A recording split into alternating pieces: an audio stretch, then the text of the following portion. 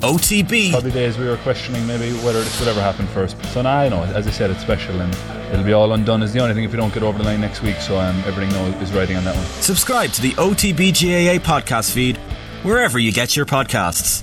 Welcome to the Mike Quirke Podcast. Now give me my theme music.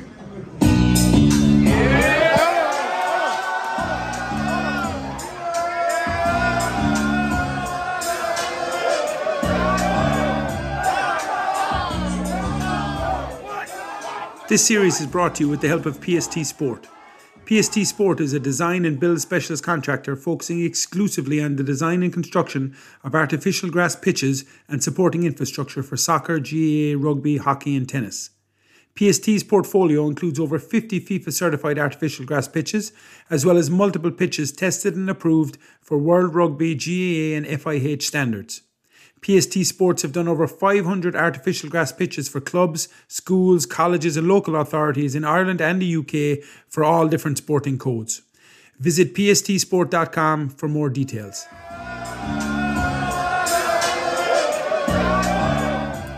Welcome everybody to episode 8 of the podcast, where we try and scratch below the surface of coaching and look to find ways that we can all do it a bit better. I want to say a sincere thank you to everybody who's donated to Recovery Haven so far. They are the organisation based in Tralee who provide free cancer support services for the people of Kerry and beyond. And I'd ask anybody who has found value in the episode so far, if you could find the link in the podcast description below or on my Twitter page at Mike Quirke. Any donation to them would be greatly appreciated by both of us. Similar to the last series, I suppose, I'm getting a lot of different kind of coaching questions and queries and scenarios. And I think the best thing to do is just to maybe tackle all of those in the last episode. So if you do have any issue that you want to raise, anything to do with any of the episodes so far, or something to do with your own context and where you coach and what you're doing, then you can send it to the Mike Quirke Podcast at gmail.com. That's the Mike Quirke Podcast at gmail.com. And what I'll do is I'll compile all of those and take a look at those things for the last episode. Okay, for this week, I'm delighted to say I have a proper Irish sporting icon with me. This guy has travelled everywhere from Munster to France to New Zealand and back to France. He's got nearly 130 caps playing rugby for Ireland. He was a British and Irish Lion, Munster's all-time leading scorer, and now a coach of serious renown in France after spending time at Crusaders in New Zealand, Racing in France, and now back to La Rochelle, where they obviously had great success last season. I'm delighted to say that I have Ronan O'Gara here to chat about what he's doing right now in coaching and the journey that he's on.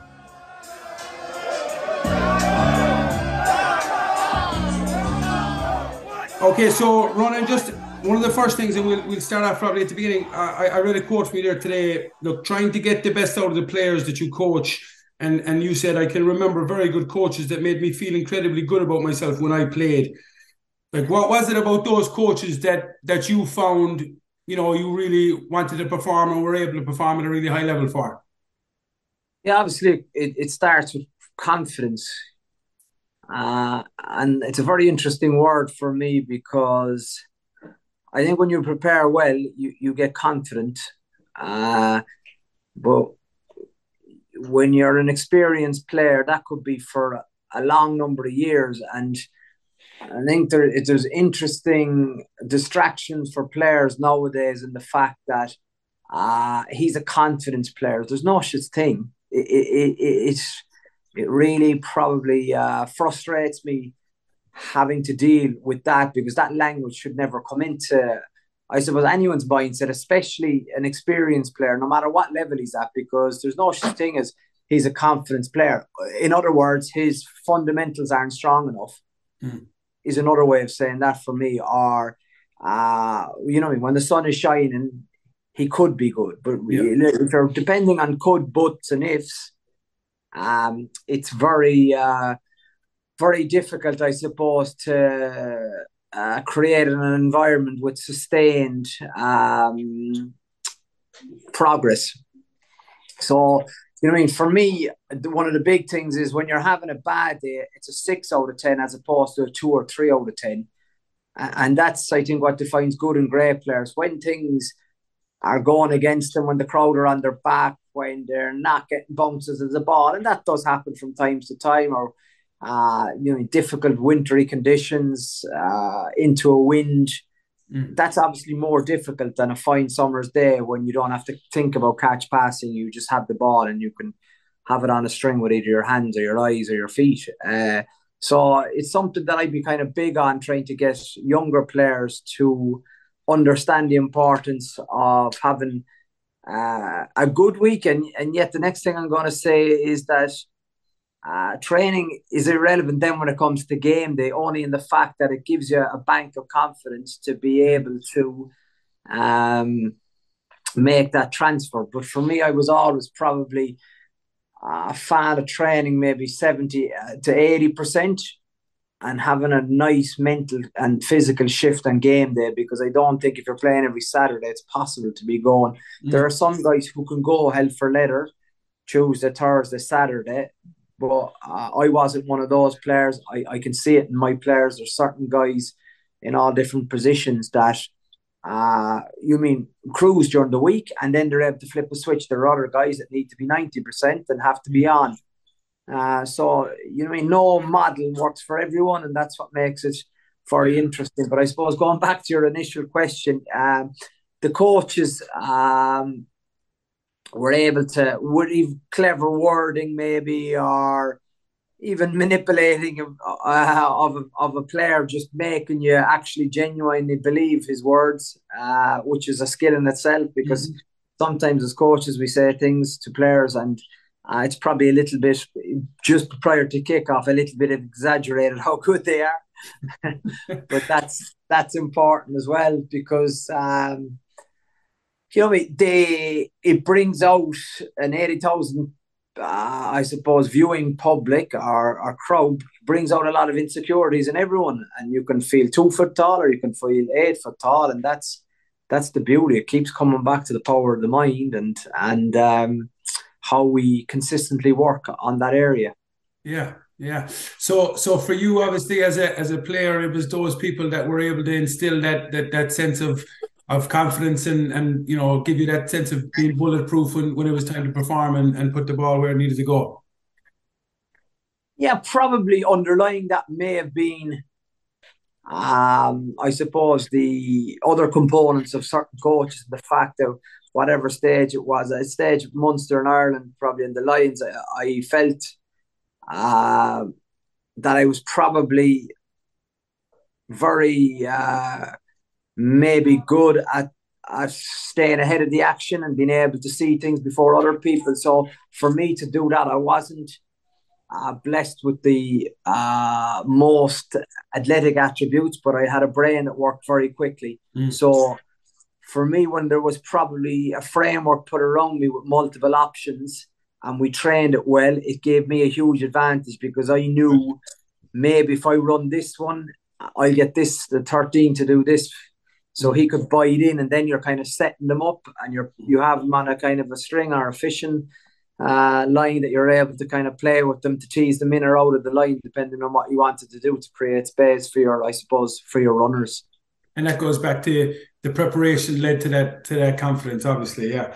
I heard you speak. Indeed, but then the other thing is there's always a role for instinctive creativity, reading capacity in the modern game. So many players have become too robotic, in my view, in the fact that you get confidence from repetition, but what you may have repped all week, the picture could be very different on game day. And it's even at the most highest levels of sport, you see it where teams, be it in an Irish jersey or French jersey, they probably would practice the situation that they've trained all week, as opposed to maybe there's a simpler solution in the live moment if they have the capacity to scan, because that's such an important thing in any sport now. People who have their head on a swivel can scan, and that doesn't mean necessarily moving your head.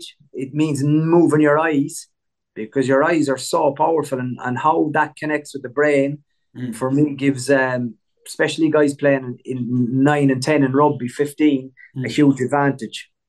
Yeah. someone like Paul Scholes in soccer jumps out at you, he's looking every time before he ever touches the ball, and he sees a pass before anybody else sees that idea, obviously.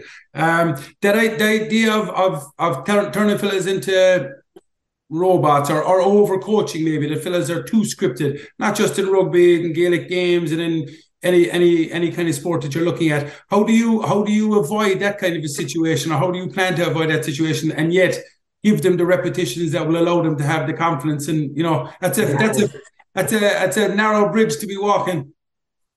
Yeah, I think it's probably you literally have to come over to a French environment to get a taste of it, because that's nearly the starting point for anything, because there's no sporting environment that is the same. And I think so many coaches or directors err because they try and make comparisons and they try and copy and paste, yet there's always a history. The player profiles are very different. The dynamic of the group, unless you're in there, you can't really comment accurately on it. So for me, I think about that a lot, in the fact that in France, it's great because there's high turnover of players traditionally, while now we have stability in our club, and stability leads to, as long as I suppose there's hunger and ambition, progress. So I've ruled out, I suppose, the players that I didn't feel were up to scratch, but more importantly, a huge emphasis on getting good people, because good people make better players and make the journey way more enjoyable, as opposed to turning it into a job. We never say we work over here. We are passionate about coaching rugby. The boys are passionate about playing. We have a lot of fun, but you can only really have fun when the environment is good, and when, as we did last year, everything isn't defined by silverware, and I think that's important to the listener as well. But it really, really helps, because it validates and it crystallizes anything, and especially where it's probably an anomaly in the fact that you haven't won anything ever in the history of your sport, and then you go and you win a European Cup, which is a bit of an Everest, but it doesn't need to be. That can become the norm. Not winning it, obviously, that's dream scenario, but competing is where you want to be. Yeah, you mentioned people there and environments and stuff, and again, I picked up on stuff that you were saying about your time in the Crusaders. You were down there for a couple of years, and you spoke glowingly kind of about the environment that they were able to create, and how the thing that jumped out at me was you described it as an environment where they really cared. And I thought that was not an unusual thing to say. It was just something that you don't see very often, and coaching is obviously heavy on technical and tactical, and the people skills are starting to become an awful lot more prevalent now. But how could you quantify an environment like that they really cared? Yeah, because it came back to quality of the person. I suppose I hit it at a time where there was just coming to the end of an era of exceptional All Blacks with, Owen Franks, Sam Whitelock is obviously still playing, Matt Todd, Kieran Reid, Ryan Crotty, Tim Bateman, who wouldn't be well known, but a phenomenal squad player. So they were, Richie McCaw and Dan Carter had passed through at that stage. So it was always probably set up to succeed in that place. But it really, I suppose, separated me the difference between words and acts. There's been teams where I've seen words are words, and in the Crusaders, acts were acts. And to a point where at the start I was kind of going, wow, this is way OTT. This is too American. This is too, kind of high-fiving to a degree, which was probably very much against my Munster upbringing, where we were glass half empty in time to, you see the badness in a guy as opposed to the good things that he offered. Yeah. But after 4 months, it just became the norm, and it was so refreshing to see players, that weren't picked that week, genuinely lead the week and do what's best for the team. While, even in Ireland at test level, Munster at a stage, it was like, if the 13 wasn't picked this week, he'd be half hoping, which is okay as a competitor, that the man replacing him wouldn't have a good game. Yeah. While the mindset in the Crusaders was, I'm going to set up this fella to play. I hope he actually has a stormer, because you know what? I'm going to better him next week. Right. And it's a great way of looking at it, because it became kind of the norm among 5 players. Young players coming in were set up to succeed. They were embraced by the older players. They were given a great opportunity to feel, I suppose, welcomed and warranted. And it was a very, very caring environment from all departments. Right. Yeah. That high five thing is interesting. There was a study there, wasn't there, with the Warriors over in the in Golden State, the basketball, and the number of high fives and how tactile they were, and the link with that with successful teams, that the more fellas are giving them a high five, that apparently it's leading to that kind of an environment where fellas are just that bit closer, and maybe that they care a little bit more about each other's success. It's an interesting kind of link between that and success, which would be a bit unusual, really. But I suppose the key point, as you say, if it's authentic and if it's real, it works. If that's an act, it's beyond cringe. Yeah. And there are probably establishments in business and in sport that are trying that, and they'll end up with an absolute massive headache on their plate. Yeah, but how do you get that? Like, obviously, there's a lot of people that listen to this, Ronan, that are coaching under 14s or 16s and all the way up the line. But how do you develop something authentic like that? I mean, I know it's down to the people. Yeah, well, I think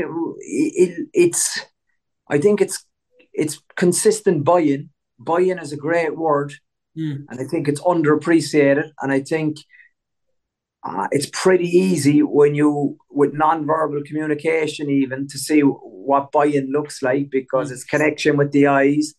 It's when you're speaking, are they looking at the floor? Are they looking at you? Are they interested? Are they engaged? How are their moods fluctuating? Are they up for it? And then, like, we all understand that, you know what I mean? It only takes 1 or 2 bad eggs to sink the boat. Yeah. But consistent bad eggs need to be rooted out.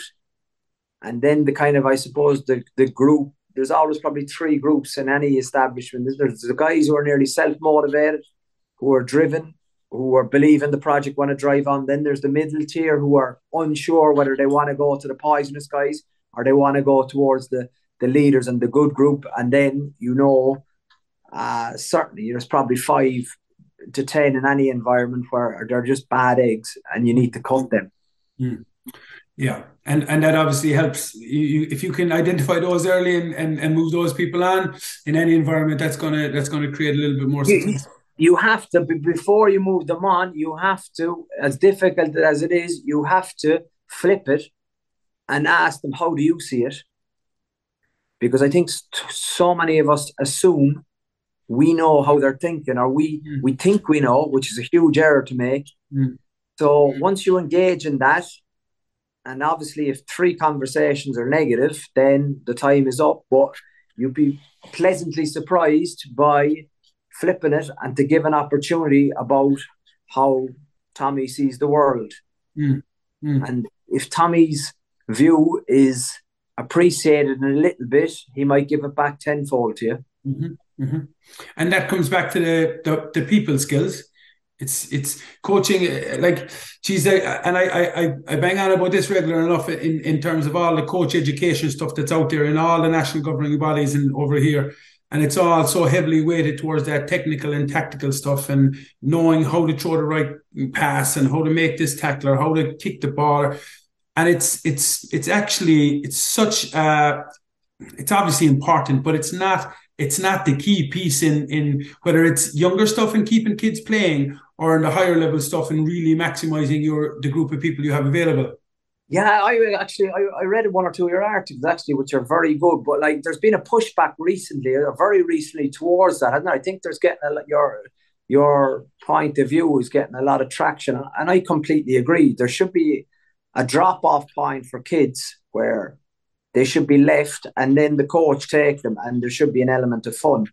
Yeah, and parents should be left inside in the clubhouse, or go away and play a game of tennis, or whatever they want to do, exercise. But like, this watching underage training is an absolute disaster, because of the fact parents want to live their lives through the actions of their kids. The parents have had their time. Now let them have fun. You can only have fun really if there's a blind element to it, and there's a lot of trust, I suppose, given to your coach, where he obviously needs to be on his game. And we all remember as kids the impact that a good coach can have on you, and also the flip side is that the negative impact, because they're all sponges and they take it up. But like, I've seen it so many times where so many people have broken young kids, which is not the idea of sport. Yeah, for sure. And it's just like, I think parents and most parents, every parent, look, is obviously only after the best interest of their own kids, and they want to see them do well. But it's that point in having a bit of trust in the coach as well, and allow them to enjoy the whole thing, because there's very few of them are going to go on and be international players and or inter-county players. But that's the problem. They all think they are. Yeah, that is the problem. Yeah, and I think the reality is that it's brilliant feedback if you can see it correctly, but how many parents are blind to their boy or girl?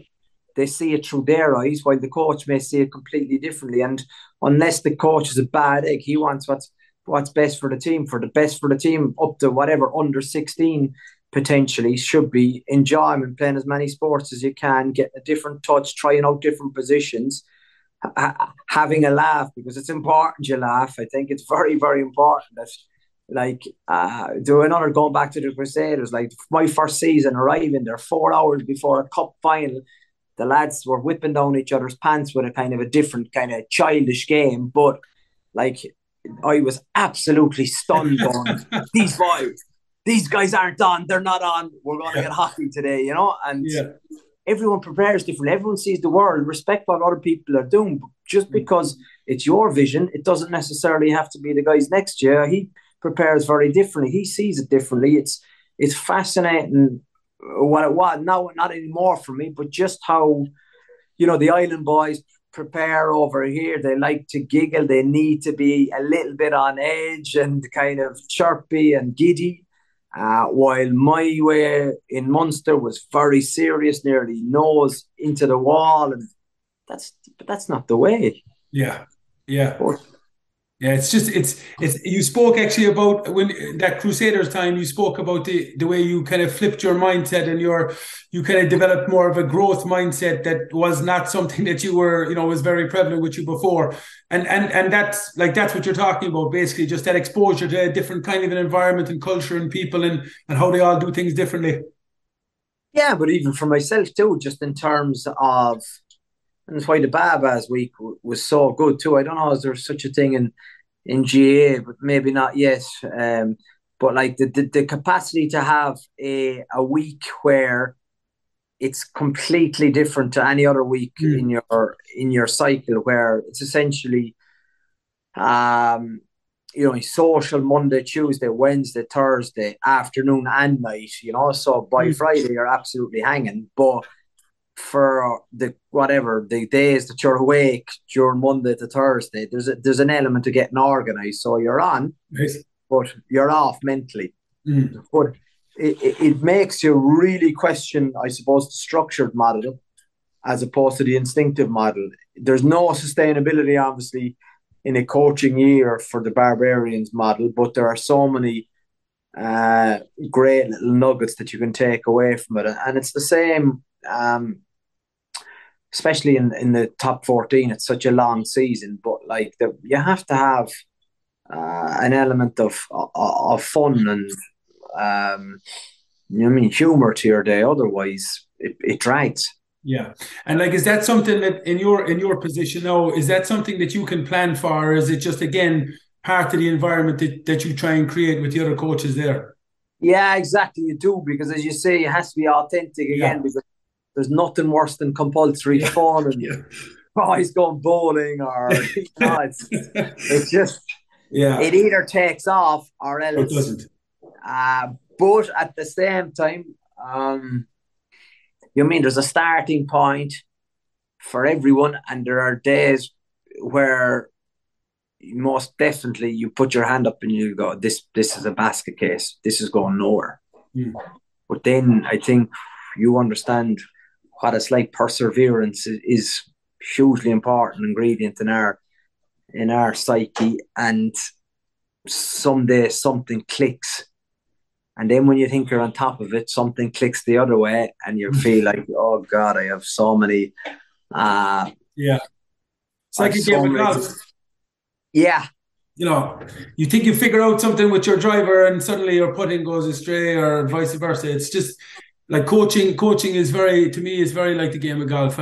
One day something is working really good, and you think you have that, and now suddenly there's something's after popping up here, and you're like, Jesus Christ, I didn't even realize this was an issue we had to look at. Yeah, exactly. And then when it rolls or it hums for you, it's very simple. Yeah. Very simple. It's a game, no matter what game it is, played at speed with accuracy. Yeah, that's simple and straightforward. Yeah. Your move, Rob, Ronan, from Munster to France to New Zealand and back to France, that exposure of all those kind of environments, and obviously the exposure to the different types of people that we spoke about, and how that's kind of maybe changed your outlook on the whole thing. But like, what was the kind of something, a key thing that you pulled from that experience of changing environment? Like, I'm involved with Kerry, and previously I would have gone above to Laois for 2 years. And again, not worse or better, but just completely different environment and out of my comfort zone to somewhere that I didn't know anybody, had to learn all these new players and deal with all these new people. And then you come away from that and you say, you know what, I'm better for that experience, and I've taken a lot from it. What is it that you're kind of looking at from those different experiences that you'll take forward kind of into your next project or where you're staying? I've never actually thought about it like that, but I would agree with you. In the coaching game, as difficult as it is, I think there's always a return. So when you're under the pump and when you feel that you're completely isolated, which I certainly do at times, you feel very capable for whatever is next. I think what is also probably exciting for me, yet hugely rewarding, would be the fact that you have to think in English and speak in French. So that's, like getting one or two words wrong means a different context, meaning to the players, and that's, when we're as coaches, like, your language has to be good and has to be on point, and with that it tires you mentally, because you're thinking in English, then you have to whip it into French and then nearly say it yourself before you say it coming out. But this is all done in seconds. But I think what I'm good at, I think, is the short term. I don't have a brain really that can see middle or long term. Obviously, recruitment is hugely important in my game. I'm all over that. But in terms of, pre-season camp for next year, forget it. I have no interest. Yeah. I just don't have any interest. Stop wasting my time. You're not going to get a reply from me or an accommodating coffee on that front. There's other things to be done and spoken about before anything. And I think it's important too that you stay in the know and you enjoy the know and the journey, and everything else will look after itself. But I think people are very fast to plan, while it's probably robbing a Paulie O'Connell phrase, but it's winning the next moment. Yeah. I mean, it's winning the next training session. It's winning the next, you know what I mean, stretching session for the boys. You know, it's winning the next little meeting. Have you prepared as best you can for that, or are you going in there and you mean trying to make it up because as what's the word, as strong or as powerful you may feel in your mind, you got to remember that you're only one brain. There's a lot of smart people in the room, and a lot of leaders make the mistake of thinking that they're too important. The show goes on. No one is irreplaceable.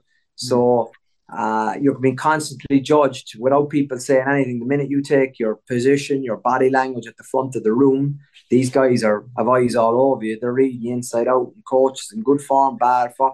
Ooh, coach looks like he had a late night. Coach looks that he's on point today. You know, so it's that, I suppose, consistency what separates I think good from great, and the fact that mood swings are not allowed really in our game, because you can't have that where winning games it's rosy and you're losing games and your behaviour is different.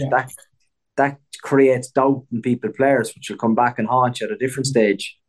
Like I never even thought of the language thing. Obviously, there, like when you were talking, obviously that's a Jesus Christ, that's a serious challenge, and it's in itself just to be able to articulate your thoughts. Exactly. It's very, very because you're just better in your first language. There's no doubt about it.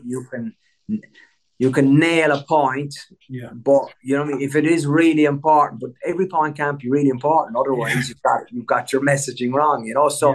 Just on that, you need confirmation, and you kind of ask them, so what did you hear there, boys?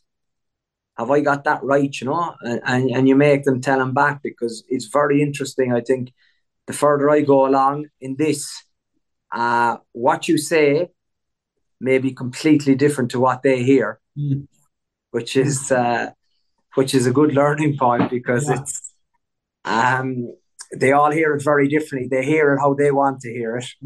As opposed to what you said. Yeah, which like you said might be and you find out after the game that what they heard was very different to what you said. Are you conscious about that kind of learning? Like how is it that you kind of assess your own learning? I'm not talking about do you write stuff down? Like do you write stuff? I'm a writer. I keep diaries, or just notebooks. Yeah. So if you find something good, something that works, something that didn't work, you'll make a note of it, and you'll come back to it, and you'll learn from it. Yeah, nearly. I probably, in the last 12 months anyway, pretty I suppose established in my approach, but I think the capacity to adapt and stay in the moment and run with the little nuances of the championship or Europe, I think that's constantly changing, and I think that's your capacity to read your group. Because if you're reading it from notes or a textbook, I think you've lost the moment. Yeah, like read your group. Everything, like it's still all people stuff. Like it's still all coming back to knowing your people and being able to. And you're making a big error in making generalities about your team or your group, because for me, no two are the same. Yeah, no two, and it's very interesting, because that could be a deep conversation or discussion at any stage, because you have your team, but like the process or the learning from one game to another, they don't all play the same, even if the team plays well. So they're all at different, I suppose, varying degrees of what they need to get better at, or what they need to keep doing well to get where they need to get to. But if the only person that wants them to get there is me, the two of us are dead. Yeah. If his driver isn't as big as my drive for him, then we're pushing it, you know what I mean? Water uphill, as they say. And like that individuality thing, like I have twin boys, and like that, I can tell them something now, and they'll both hear something different, and they'll both do something different. So it's amazing. Even the fellas that came out the same are still, they're different in every way. Like, you know, and players are the exact same, obviously. Listen, we're nearly there. Just one or two to finish. What is it that you found, I suppose, that works really well for you when you're coaching? What is it now that you've come across from wherever that you've picked up from your playing and all the way along that you found now and say, yeah, do you know what, that's working for me? I just think personal relationships. I think just making them know you're there. I think making them know that it's not just any old game, you know, that it matters to me that you feel good about yourself. It matters to me that you put it in for your teammate today. It matters to me that we have the best environment in Europe. It matters to me how we play in front of a full house. It matters to me when we stay on the ground, when the better option for the team is to get back to the defensive line. I think that coupled with kind of consistency of good values and good behaviour, that's what I push. I think the strategy is something I really enjoy coaching, but before that you need to establish essentially what do you want to get out of it and what do you stand for. Yeah, and that probably feeds into the last one or two in terms of like dealing with disappointment, or dealing with not defeat necessarily, but poor performance or disappointment. How has your coaching kind of evolved to get you to a point where you deal with that better now than you did previously, or has it? Did you hear my wife piped up? No. Very good. I think I like the reality is the more successful you are, the bigger disappointments you have. You know what I mean? Like everyone says to us, like, you won a European Cup last May. I remember just as well the May and June previously, we lost the top 14 final and a European Cup final. People are quick to forget that, but you know yourself, like once you live that and taste that, you can picture the dressing room so easily. Yeah. Yes, it's very easy to just gloss over it and go straight to Marseille. But, you know what I mean, that's not being accurate or consistent about what you're doing or what you're preaching, you know. So the lows are always way lower, that's for certain. Yeah. But I think... Are they worse as a player or coach? Different. There's global responsibility and global failure when you're a coach. I think it hits you harder because at least when you play, you release those endorphins, those emotions. You can kind of nearly live with yourself for having the bad game. But like the coach as a failure is, you know what I mean? You feel low as a worm because it can come at you at so many different angles about preparation. You know, should I have, you know what I mean, gone away for those 3 days instead of burying my head? But that's weak, you know what I mean? That's weak. And I think the most important thing for me in the coaching is just being at peace with yourself, you know? I think there's so many other things that we can't control, but what you can control is trying to get the best out of yourself and just being able to look in the mirror and go, do you know what? I gave this season my best shot. Obviously, your level of honesty has to be a good starting point. Yeah. Otherwise, you're fooling yourself, you know. But I think for me, once you kind of have that kind of hard conversation with getting your preparation right, I think you can sleep well, and sleeping well is important in our game. Yeah, and not coming home and terrorizing the poor family after a bad defeat is never good.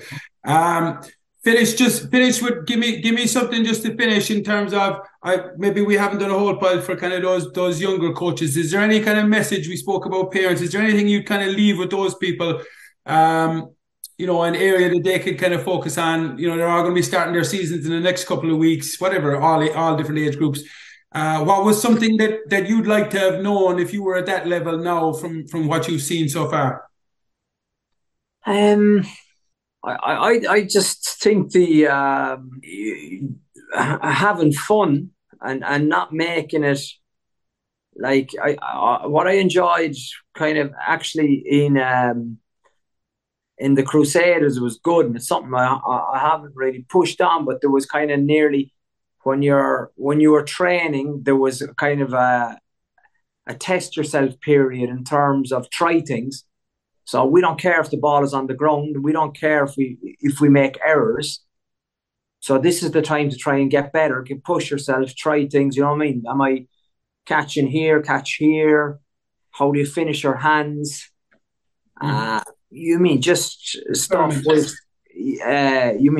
comfortable with around the house passes off either hand, in and out. I think it was great actually because, of course, with in terms of how many days or weeks is needed to change the brain in terms of how it's formulated on certain skills, and I think that was interesting just to watch players as skilled as they were, comfortable, with skills they practice, but you introduce kind of something where they freestyle, we call it. Yeah. It was all over the place. Yeah. And looks a mess, but there's a bit of learning happening.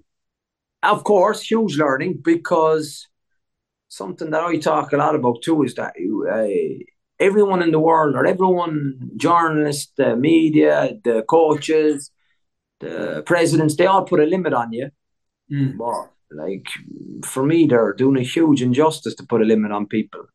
Let them off, we don't know where this is going to end.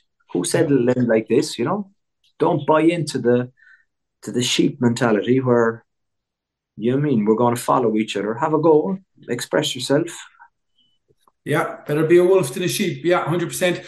Raj, thanks a million for your time, man. I know it's late over there now, and I've taken enough of your evening. So thanks a million. No, I really enjoyed it.